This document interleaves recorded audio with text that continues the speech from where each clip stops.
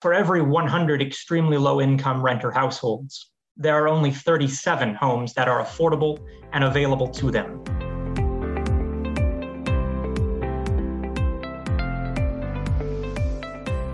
Welcome to Buzz House, a Baker Tilly podcast where you can find all the buzz around multifamily housing.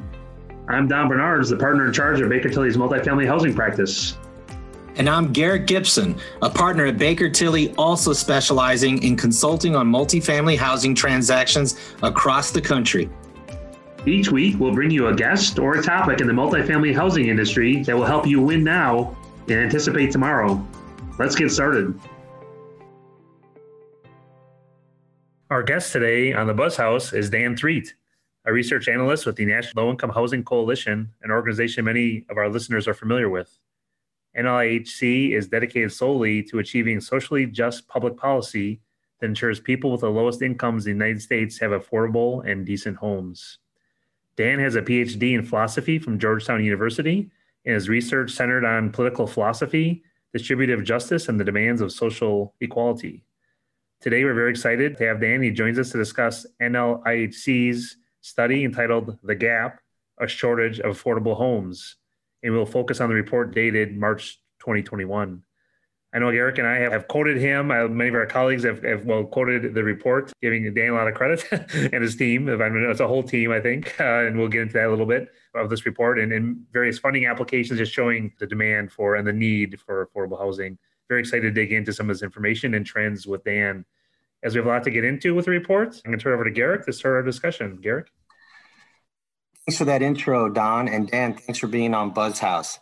Why don't you start out by letting our listeners know about your role with NLIHC, and then would you be able to jump into how you conduct the specific research around this gap report? Certainly. First, let me say how much I appreciate the invitation. It's great to be here.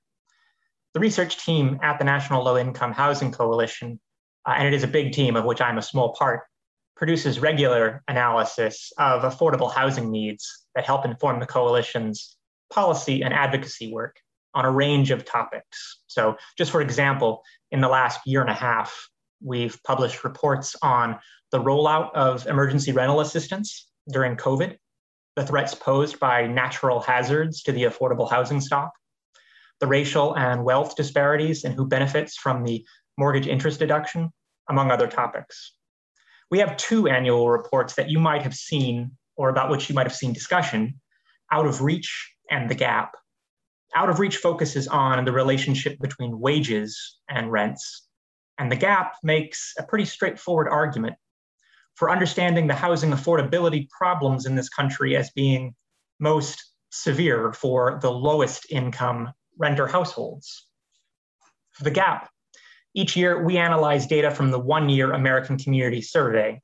For any listeners who aren't acquainted with the ACS, that's a mandatory rolling survey conducted by the Census Bureau, which provides data on how much people earn, what they pay in rent, and a wealth of other details that help us see what's happening nationwide between decennial censuses. And from that survey, we can get a sense of who is housing cost burdened or spending more than 30% of their income on housing, who is severely cost burdened, who spends more than half of their income on housing. We can also get a sense of what the housing market looks like for the lowest income renters. And here, I'm principally talking about those who the federal government classifies as extremely low income.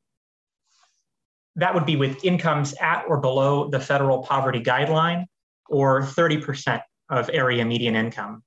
There are about 10.8 million extremely low-income renter households in this country. That's about a fourth of all renters. An extremely low-income family of four at the poverty guideline in 2021 has an income of about $26,500 a year. The Gap report helps quantify how many homes are affordable to those renters and how many of those are available to them in practice. Dan, thanks for that intro. Some big takeaways in the report seem to be simply the large shortage of housing at the very low income level. Would you be able to touch on some of these numbers? And also, when we were recently discussing, you hit on how the gap in housing is really driven by the bottom up. Would you be able to discuss what this concept is? Oh, sure. So one of the key findings in the report from March is that for every 100 extremely low income renter households, there are only 37 homes that are affordable and available to them. At higher income levels, this problem is less severe. When looking at all households at or below 50% of AMI, there are 60 affordable and available homes for every 100 renter households.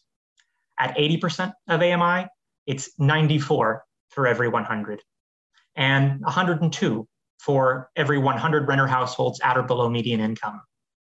There are greater shortages for middle income renters, particularly in high cost metros and some West Coast states. But the problem for extremely low income renters is pervasive nationwide, because the result is not of shortages in particular local markets, but rather part of a larger structural problem. That key estimate, the number of affordable and available homes, is built on two components: affordability and availability. We can talk about how much housing is affordable to a household by just looking at their household income and the number of units on the market that rent at or below a certain threshold. We follow the standard in federal housing policy that says housing costs shouldn't consume more than 30% of income. Above that, the home is considered unaffordable. For the 10.8 million extremely low income renter households I just mentioned, there are approximately 7.4 million rental homes that rent at or below a price that they can afford. But affordability, importantly, isn't the only thing that matters, because in the private market, this is something that everyone can get on reflection, a person is free to occupy a home that is priced well below their budget threshold. So in practice, the lowest income renters can wind up in competition with higher income renters for those most affordable homes. We count a home as affordable and available to an extremely low income renter then if it meets the affordability standard and it's either vacant or not occupied by a higher income renter. When we look at both affordability and availability, the situation for these renters is worse. While there are 10.8 million extremely low income renters, there are only 4 million homes that are both affordable and available to them. That means there's a shortage of about 7 million homes that are affordable and available for those renters. Now, the practical consequences of this are important. This means that in practice, millions of the lowest income renters are forced to endure unaffordable housing costs. Over 9.2 million extremely low income renters are cost burdened, and 7.5 million of those are spending more than half of their income on rent. Another 5.2 very low income renters are also cost burdened. This problem of housing cost burden is principally a problem for the lowest income renters, and it's connected to a whole host of harms and bad outcomes, greater precarity and deprivation. Particularly for low income households, being cost burdened means living on a tight budget, cutting back on other basic necessities, and not being able to save for emergencies. And thank you for pointing out those, dire statistics, right? And just the great needs. Dan, in the research, again, these 10.8 million extremely low income individuals, what does the research show about the demographics of these people that are facing severe shortage of housing? That's a good question, Don.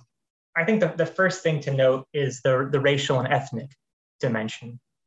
So people of color are much more likely than white people to be extremely low income renters. 20% of Black households, 18% of American Indian or Alaska Native households, 14% of Latino households, 10% of Asian households are extremely low income renters compared to 6% of white households. It would be a long story to describe all the mechanisms of structural racism, of course. People of color are more likely to be extremely low income, in part because of discrimination in hiring and promotion, as well as unequal opportunities more generally. One reason they're more likely to be renters, this is important for housing advocates, obviously, is decades of discrimination in housing, both formal and informal. As households of color, particularly Black households, were kept out of subsidies that helped Americans become homeowners in the 20th century, they were in effect excluded from opportunities to build wealth intergenerationally. There are some other important things to note about the population of extremely low income renters. Extremely low income renter households are disproportionately likely to be elderly, with a head of household at least 62 years old, or to have a head of household with a disability.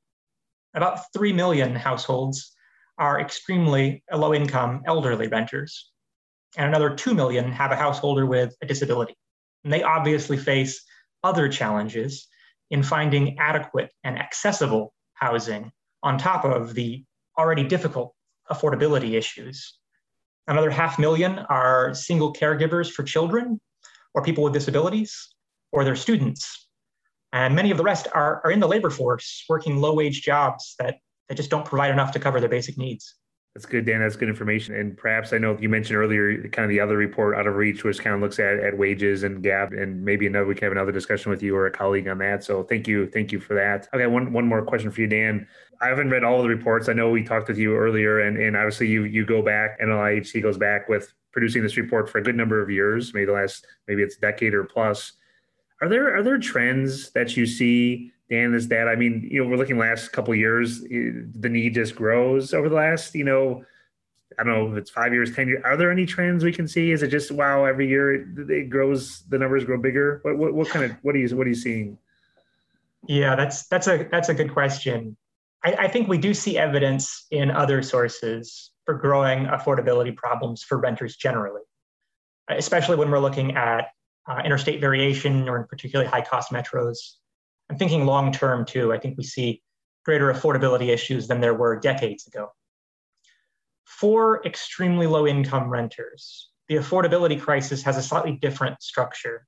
It's less dynamic, more of a static structural problem. In both good and bad economic situations, extremely low-income renters face a shortage of affordable and available homes.